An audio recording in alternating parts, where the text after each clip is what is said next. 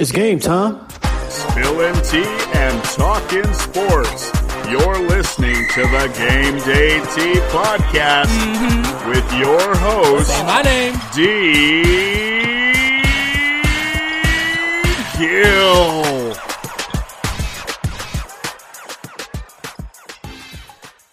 Hello everyone. My name is D. Gill, and I am welcoming you to the newest episode of the Game Day Tea. We are literally flipping into another episode today, and I say that kind of jokingly, but seriously, because I have a gymnastics special episode for you all today.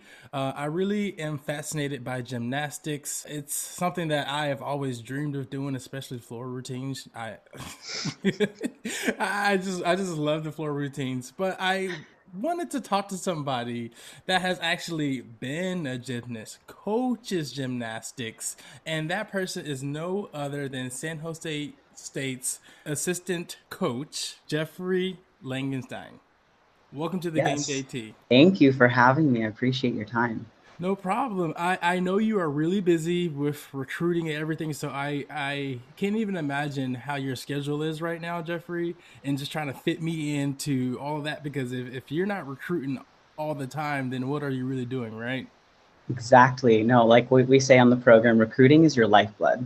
Like if you're not trying to get better, you're always trying to look ahead to the future, and what we're trying to build at San Jose State is something special. And so recruiting is always on my mind. I'm always on Instagram looking at these kids' accounts and what they're bringing. And there's so many talented young kids out there. So it is very time consuming, but it gives me an excuse to fan out on some great gymnastics. So that's awesome. And we're going to get back into that. But before you were a recruiter, you were actually a gymnast. If you don't mind, just giving our listeners a little background, where your pronouns, where you're from, and your background in gymnastics as well.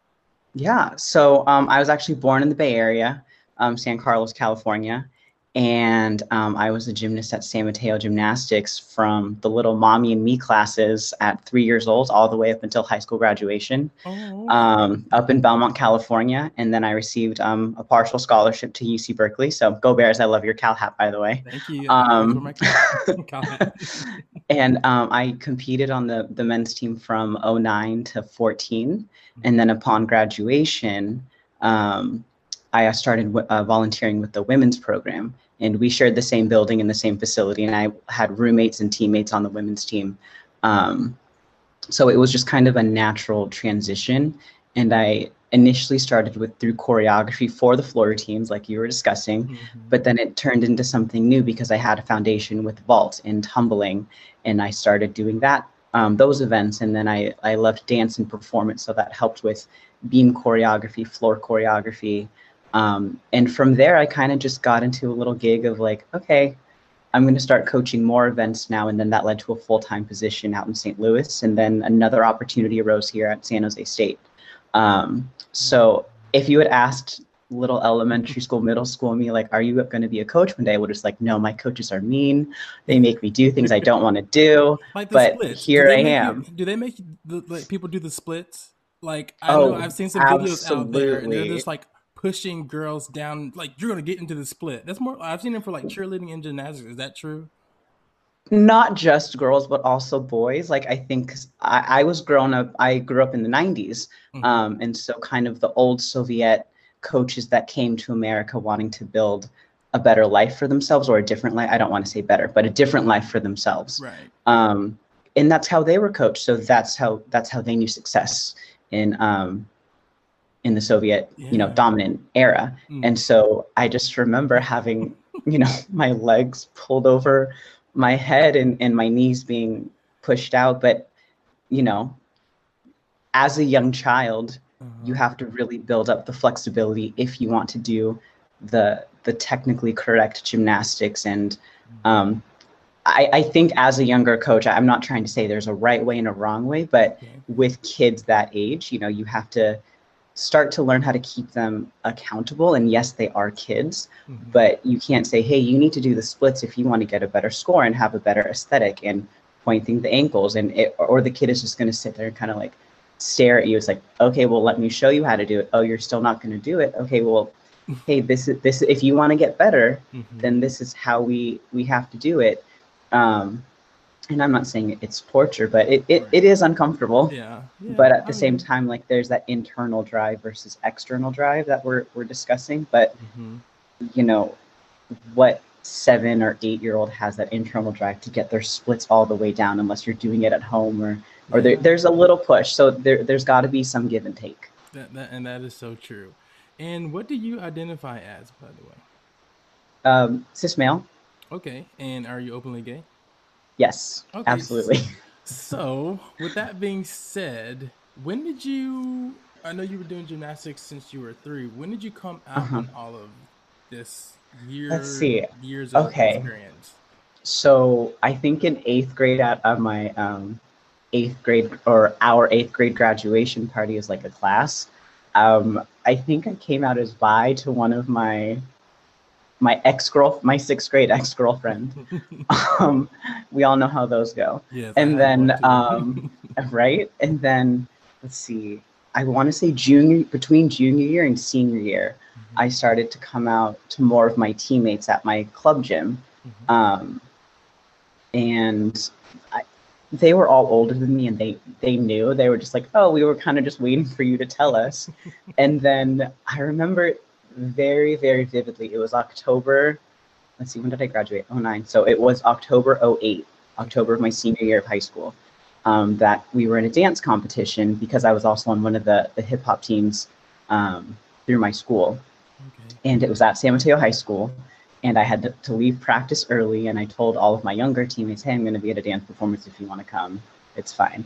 And so they all came to support, but the auditorium at San Mateo High was filled with people, and it was just a small competition team or exhibition team, and I was the only guy. So the MC chose to ask me, and I think she said, what is it like to be on stage with all these beautiful young women and all these talented ladies? And I was like, oh, it's wonderful, or something along the lines of, oh, it's wonderful, but I'm gay, so it doesn't really matter to me. Yeah. And the auditorium went silent for about 5 long seconds, and then it erupted with applause. And I knew my parents were in the audience, so that was the first time I had said anything. So I didn't have like this little private, intimate coming out moment, but I just made like a huge public declaration of it. What was that conversation like in the car?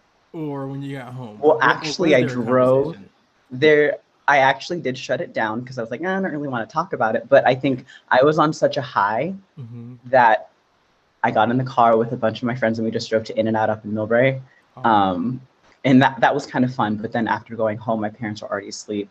And then the next morning, my mom did want to talk about it. But I was like, not that I wasn't ready, I guess, or looking back at it, maybe I wasn't ready to talk about those feelings or emotions, but I was like, hey, it's out there and I'm going to be authentically me. And it was right before my 18th birthday, because my birthday is early November and I think that was early October. So I was just kind of in this like, I am who I am and I'm going to be authentically me, that kind of like rebellious phase of I'm going to own who I am. And I don't care who knows it or who sees it or who hears it. I love that. And what was the reception like from your teammates at the time?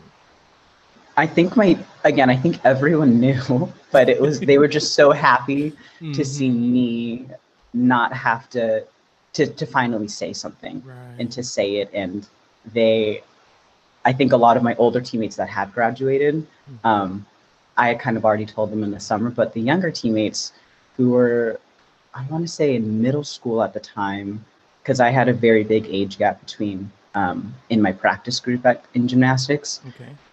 They were all very receptive because I think they were just like, oh, we kind of looked up to this kid who's always been like the older kid with the level 10 skills and goes to the elite competitions and all that. And he just said he was gay. And I think they were very embracing. And actually some of them are still my closest friends today because we were also teammates at Cal. But awesome. I think they were very, very receptive and they were so happy for me. And I remember that feeling, talking about it now, I remember that feeling and they were just so proud and happy. So that was awesome to have such support from everyone.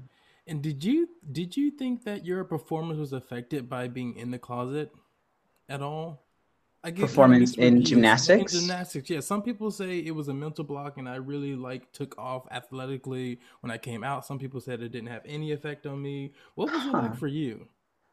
That's interesting. I don't know if it affected the performance Mm-hmm. per se, but I think going to those competitions for states, regionals, nationals, being kind of the only level 10 in my age group when all of my other teammates had graduated, um, representing my club. Um, Going to the rotations and in between the events, and like maybe there were whispers or maybe like kind of like some looks from the super straight jockey Yeah. contemporaries. Uh-huh. um or if it's an overnight competition, you all hang out in the lobby, and Mm-hmm. you get a bunch of horny teenage boys talking about, oh, let's try and sneak into a strip bar or something like that, and Yeah. like all of that stuff. So I think after the competition, like behind the scenes stuff, I was like maybe a little uncomfortable, but I think when I was actually competing Yeah. on the event, it was just like I was really focused on landing on my feet Right. and Exactly. all of that.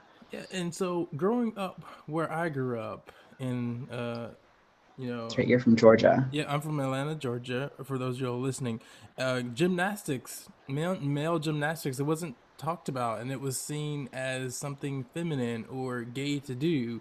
And Hmm. I didn't know any better. I didn't. I just said, okay, well, I see the girls doing it in their leotards. The guys doing it must be gay too. I was very young and just ill informed. But from what your experience is, there's a lot of hyper masculine straight men that perform in gymnastics. And so, with Hmm. that being said, did you experience any homophobia during your gymnastics career, your active gymnastics career? Um, I yes, I'm trying to pinpoint an actual experience. I don't think I was ever bullied or named. Of course, it was like, oh, he's gay, Mm-hmm. but I don't think there was ever like no physical altercations. No one else had to, like, a third party had to get involved. No one had to come rescue me, or I wasn't getting beat up. It was very, you just kind of got a look, Mm-hmm. or like kind of like whisper, or like pointing, but it was never anything so abrasive that I was like, well, people are going to say what they're going to say. I remember clearly going to Colorado Springs, which I just came back from yesterday, actually, at my first national qualifier. It was like 10 or 11. And there was a kid from Minnesota who was, my teammates had like, oh, he knows like the entire cheer to Bring It On, that scene at the beginning. Oh And so yeah. like, yeah, I remember saying it, and then that kid like kind of made fun of me for it, but not um explicitly, but Mm-hmm. kind of like smile or like rolling his eyes or like whispering Yeah. kind of. But then lo and behold, on Facebook, when we're still competing against each other in high school, and he goes off to college and then I go off to college at different schools, um, he came out as incredibly gay, and we're still connected, but I just think it's so funny, like Mm-hmm. the hyper masculinity, that Yes. image, and Sometimes what they're trying to hide. yeah, and sometimes the one that are the most vocal and outlandish in their claims against homosexuality, and they're really the ones that are in the closet sometimes. Sometimes, not all the Hmm. times, but you got to watch out for them. Just like, why are you going out of your way to talk about homophobic? I mean, to talk homophobic rhetoric and to talk about gay people and this and that. Now you're on my Exactly. radar, boo. Mm-hmm. Exactly. So that's good. There wasn't anything really really bad for you, but even just a little bit is what we're trying to eliminate Hmm. in this world. Nobody should have to go through that, especially when you're that young. Jeffrey. Agreed. And switching it now to your career at Cal, I'm just going through your whole life, huh? That's fine. That's fine. So how was that? I live about 30 minutes, 25 minutes, 30 minutes away from Cal Berkeley, and I absolutely love the Okay. campus. I go to this bagel shop downtown and I go sit on the lawn and just eat my little bagel. I just love the campus. But you actually went there and like Right. actually performed sports on the sports team. How was that experience for Hmm. you? Gosh, those were the best 5 years of my life. And Oh my I'll gosh. be upfront and honest with you. It was 5 years because I struggled my freshman year, Hmm. kind of like what I was hinting at when I talked about coming out and I'm just going to be unapologetically me. And I tended to start focusing on my social life, Hmm. and I kind of carried that with me over to Berkeley. Yeah. And so there's a reason I did 5 years instead of four, because I lost focus my freshman year. Same here. Um, and it was a huge learning experience. And I think that's where I grew the most in a Okay. short amount of time. And I met some of my closest friends. And to be part of something bigger than myself, to be part of Cal Athletics, like that's world renowned. And I don't think I understood that when I signed my national letter of intent my senior year of high school. I was like, oh, I heard Cal's a pretty good school. And I mean, I was always a Stanford kid through and through. My dad works at Stanford to this day. I grew up watching Stanford gymnastics, Stanford football, Stanford basketball, and I'd always go to every game. And Maples and Burnham and Ford Center down at Stanford have been like my second home. So going to Cal, I was like, I don't really know anything a lot about them, but I just know it's a good school. Yeah. And so when I signed my scholarship letter with them, and I went there, and I was like all of these prestigious athletes. Alex Morgan was a year ahead of me on the women's national soccer team. Nathan Adrian swimming. I think he was my year ahead of me, but I went to school with so many legendary athletes that I wish I appreciated it at the time. Missy Franklin, who just announced her pregnancy. And Jared Goff was actually in one of my marine biology classes. And I just went to school with so many incredible people that I wish I had just absorbed all of that more, and I would do anything to relive those days, but also like I would make so many different choices. But to be a part of something so incredible, I look back now and I have my Letterman jacket, and people are like, oh, you went to Cal? That's awesome. You competed for Cal? That's great. I was like, yeah, I guess you're right. And so in the moment, you don't realize it, but looking back, you're like, wow, I was part of something huge and legendary that people know about. Yeah, I mean, before I got out here, I just did the logo. It's just boom, CAL. I recognize that. I knew about Cal, even being in Atlanta, Georgia at the time, and just being here now. It's like, wow, like I'm actually on campus. The same feeling I get when I go to Stanford's campus, which is absolutely beautiful. No knock Stunning. on Berkeley's campus at all, but I mean, just really stunning and prestige. And it's just like, to meet you and to talk to you and know that you actually went there, it's pretty amazing. And you not only competed on the gymnastics team, but you took it a step further and you said, I'm going to make this my career. And I really love that, because you stuck to one thing from a 3-year-old all the way to now. You actually had coaching stops in Linwood University and now San Jose State. What is coaching like for you right now? It is very different. Like I said, when I was an athlete, I did lose a little bit of focus my freshman year. And I think on the men's program, I'm not sure if you're aware, but back in September 2010, there were budget cuts that happened, and men's gymnastics was one of the sports that was going to be cut at the end of the year. And we fought, and with donors and cold calls, pledges, all of that, the fundraising that went behind it, we were saved. And so Cal men's gymnastics still exists to this day. And I'm so grateful for that I want to give back to what I can. And so I think coaching now, I was like, wow, I would have hated me as an athlete. Because, I hold my athletes to a very, very high standard. I'm not just saying but we as a staff at San Jose State hold our athletes to a very, very high standard in the classroom. Absolutely. In the classroom, in the gym, in the community.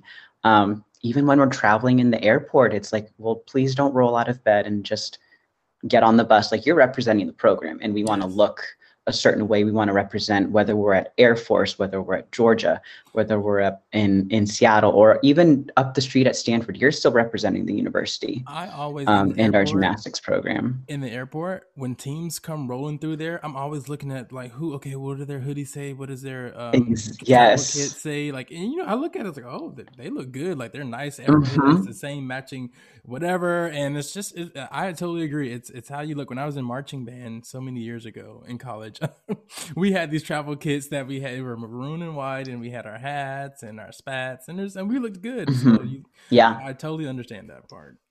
Yeah. I think coaching now, like we said, the little things when you travel, but it's all about communication and what I expect of my athletes. I try to live my daily life as well. And I don't want to be that coach that asks them to do something when I'm not going to practice that myself. Yes. So for example, with COVID, it's like, hey, we understand that you're in college and these are going to be some really incredible years ahead of you. But if you want to have some semblance of a competition season, if you want to practice as a team, we have to follow these very strict guidelines laid out by the university, but also Santa Clara County. So you can either opt in or opt out. And if you opt out, that doesn't make you a bad person. But right now we need people that are going to be serious about gymnastics and that's what they want to do. So those are really hard choices, especially as a college student, when you're like, well, I'm on campus, but you're saying I can't socialize. I'm not going to class in person. I'm living my life on Zoom, and I can only socialize with my roommate or my teammate. Yes, and that's hard. So we're asking a lot of them. We're asking them to sacrifice a lot right now. Jeffrey, but that comes with that standard. In college, look, so I went to college in my freshman year and my sophomore year at Bethune-Cookman University. I was on a marching band scholarship, and that was in Daytona Beach, Florida. And look, nice. We would be in the clubs in Orlando every weekend. I'm talking, and even during the week, sometimes Wednesday, even during the season. I know y'all listening, whatever. It happens in college, you party. And so, and shout out to Pulse. And we used to go to Pulse nightclub all the time. And I am just so sad at what happened there many years ago. And hopefully they can make a comeback of some sort. But we would go to Pulse in Orlando and just have a good time.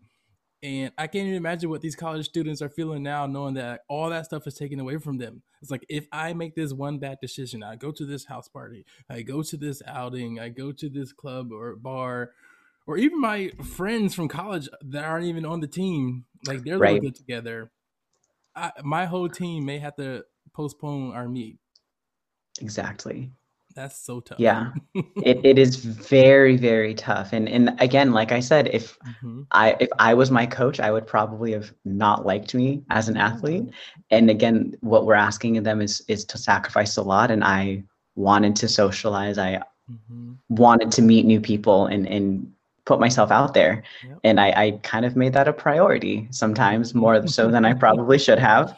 Hey, but it worked out though, right? It did. We got the degree. Right? We got the degree. There we go. It's framed in the next room. I have proof. I remind myself every day. It took me 5 years too, Jeffrey, so don't even feel bad. There you go.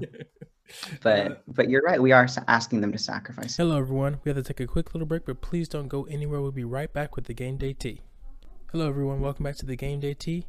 I'm your host, D. Gill, and we're flipping right back into this episode with Jeffrey Lagenstein. As coaches, have to be self accountable as well. Like you have to be like, okay, I just got invited to this little get together, little wine party, but I know I got this flight to, let's say, University of Washington tomorrow. And it's just like, should I really do that? Come on, Jeffrey, let me think. Right. So and I think that's, and I actually had to have a little pep talk with myself earlier this season. Because when we found out, hey, we are going to have a season, we're going to have half a season, we'll have Stanford twice, Air Force twice, UCLA once. Okay. After March 20th, we'll see who ends up qualifying to postseason, regionals, or nationals. And let's take it from there day by day. So I was like, okay, I'm going to promise myself that I'm not going to go socialize with friends indoors in their apartments There you go. until this date. Mm-hmm. And so I actually just texted my friends last night. I was like, hey, can we do like a socially distant like brunch or something outdoors? Because I know it's going to be nicer up in the city later today. So hoping that, that goes through. And I trust my friends. I make a point to surround myself with people that I trust, especially during this. And I don't want to be the coach that would get coronavirus and then not be able to be part of his team for the last few weeks of season or practice even. So you're right. I also have to keep myself accountable, and that's been a big challenge for me. Yeah, for everybody. I mean, just gosh, I went to the beach, Montero State Beach, last weekend and the weekend before that, because it's so beautiful, and it's just like just seeing people on the beach with masks on, and it's just like, wow, like we're still, people are still in the mindset of like, even when we're at the beach, let's still be safe and make other people safe. So it's really interesting. But I do want to talk about the actual floor, because like you were at one point like in charge of music and stuff. And let me tell you, these floor routines that are coming out nowadays with these ladies, the music selections, the moves, the athleticism, it is top notch. I mean, like I finally feel like they can really be themselves. It's okay to pick Beyonce as your floor music. It's okay to have a little pizzazz. It's okay to have a little sass. It's okay to be a woman and get outside that box and be you. And so what has that been like for you, like the mindset of picking music and the putting the routines together? I am so interested, and I think people listening are interested in the background of how that all comes into fruition.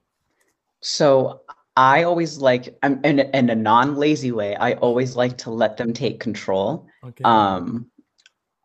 I will ask them, hey, what do you like? What do you want? What do you want this to look like? I'm not the one out there in a leotard flipping for judges. You are. So what does this look like to you? And then I hope that they will have a conversation with me and communicate, hey, this is something that I've liked in the past. This is something I want. This is something I don't want.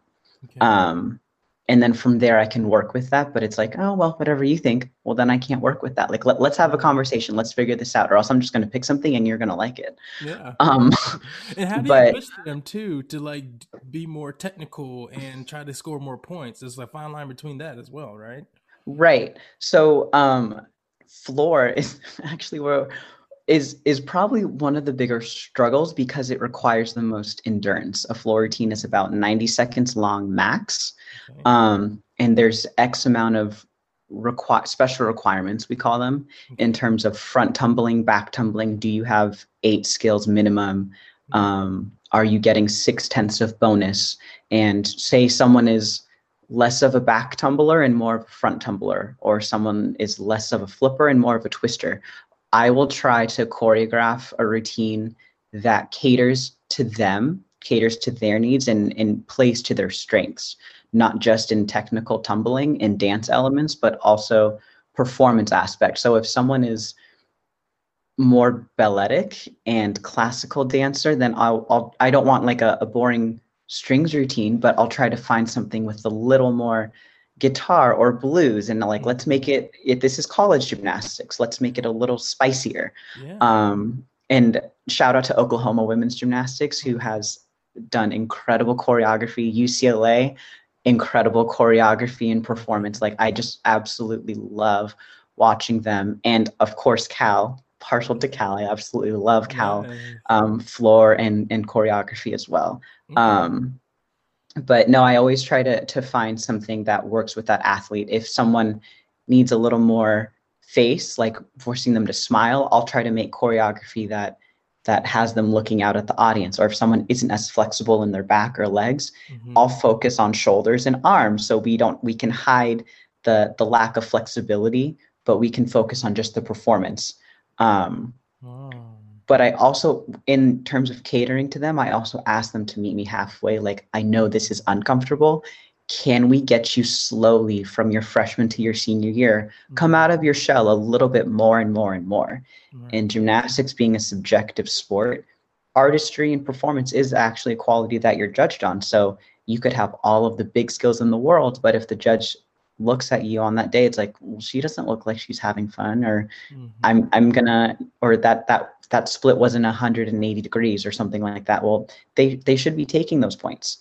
So it's my job as a coach from summer, preseason, all the way through competition season to get you to get you to where you need to be within your limits.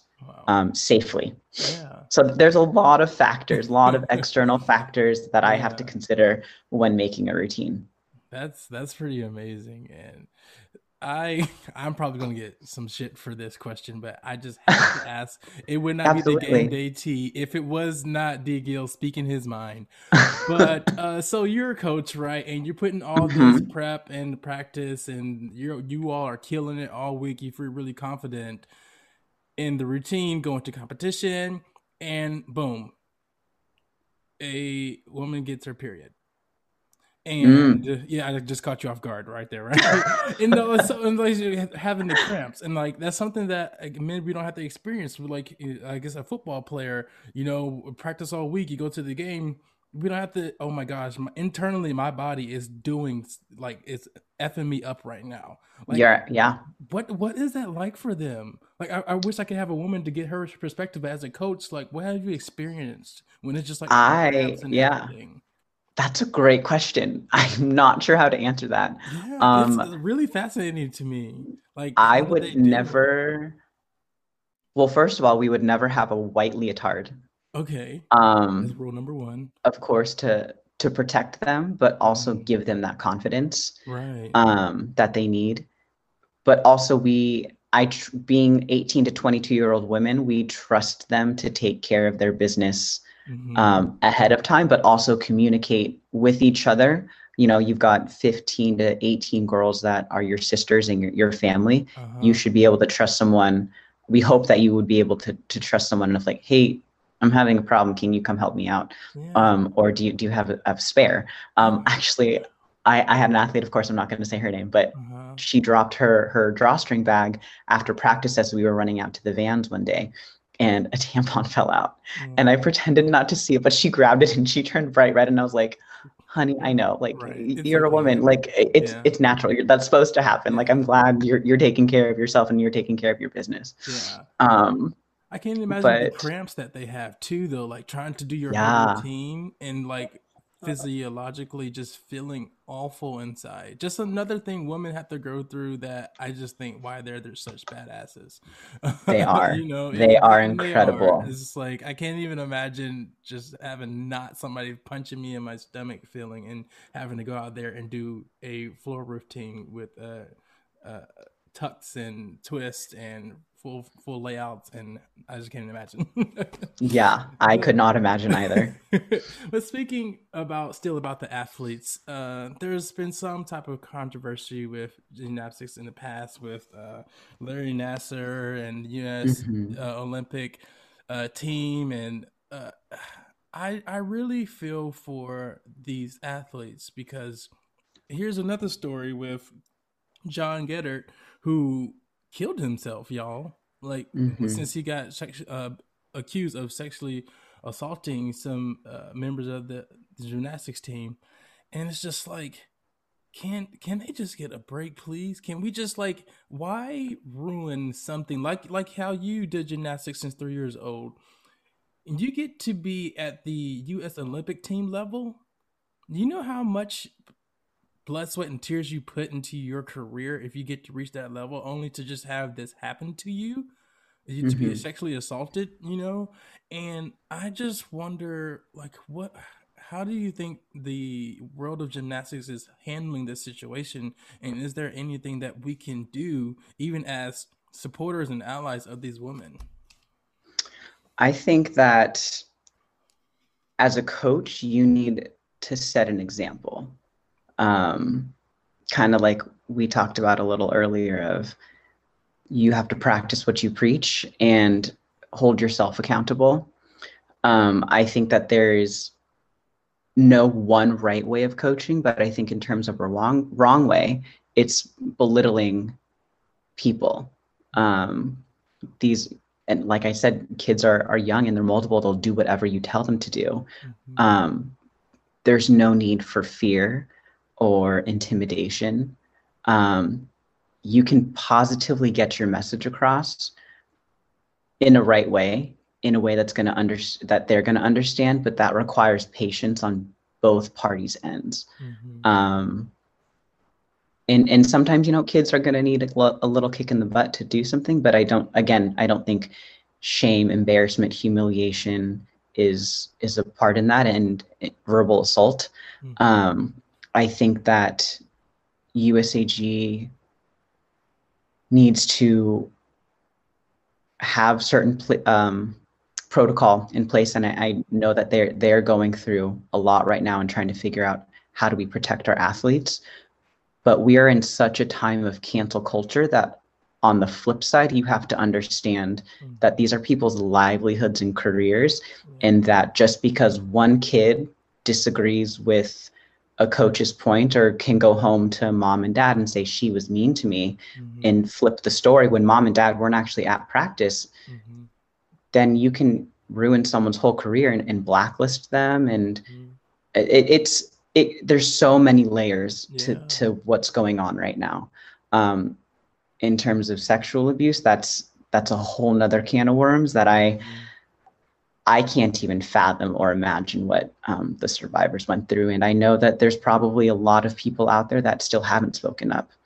And they must feel some unnecessary level of shame. And I sympathize, and I can only hope that you find peace. But again, I think being a top-down system, it starts with us as coaches and leaders and mentors. And I encourage my young women to use their voices every day. But again, an 18 to 22-year-old trying to find their independence is so different than an aspiring 10-year-old elite hoping for the Olympics that will do anything. Will go to any gym in the country, will uproot their family or, pay whatever tuition or private lessons, what have you, to make that Olympic spot come true. And they should want to pursue those dreams. They have every right to, but also know parents should be educating their kids on there's a limit and you need to know when to say no and when to use your voice. Again, I don't want to be prescriptive or say there's any right or wrong way, but I think as parents and leaders and coaches, encouraging them at a young age to use their voice, I guess is what I'm getting at. Encouraging them to stand up for themselves. I agree with you. And we should get to a place where the athletes can feel comfortable talking to the coaches, talking to their parents, and the communication piece is how I think we can put a dent in this and hopefully eliminate it altogether. And to take it a step further, Jeffrey, to bring in the LGBTQ component of this whole podcast, is if there's someone out there, you may know a teen youth, someone that is in gymnastics but maybe still in the closet or not afraid to be who they are, what message do you have for them?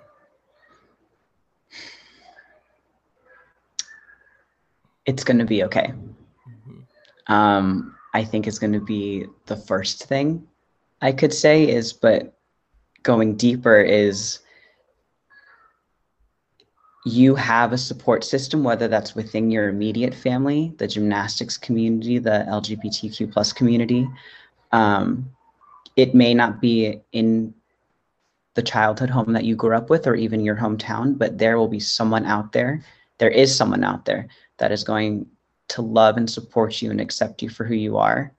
I am so fortunate and blessed to have had that within my own family, my direct family, my gymnastics family, my Cal family, my San Mateo gymnastics family. And I know not everyone is as fortunate, but I want to say that there is a support system out there. And I think what's wonderful about what's different than what I grew up with is social media these days. Like I had MySpace and Xanga and what else? Like Facebook was still new. And you've got Instagram, Snapchat. There's so many platforms where people can connect and find some safe harbor somewhere. Be careful. Yep. You got to be careful out there, but Yes. there's so many ways to connect individuals and connect with each other, and finding that platform and finding that safe space. But it's going to be okay. You have to authentically be yourself and be unapologetically yourself, and hold no shame in that. But you might have to, you're going to have to take that next step.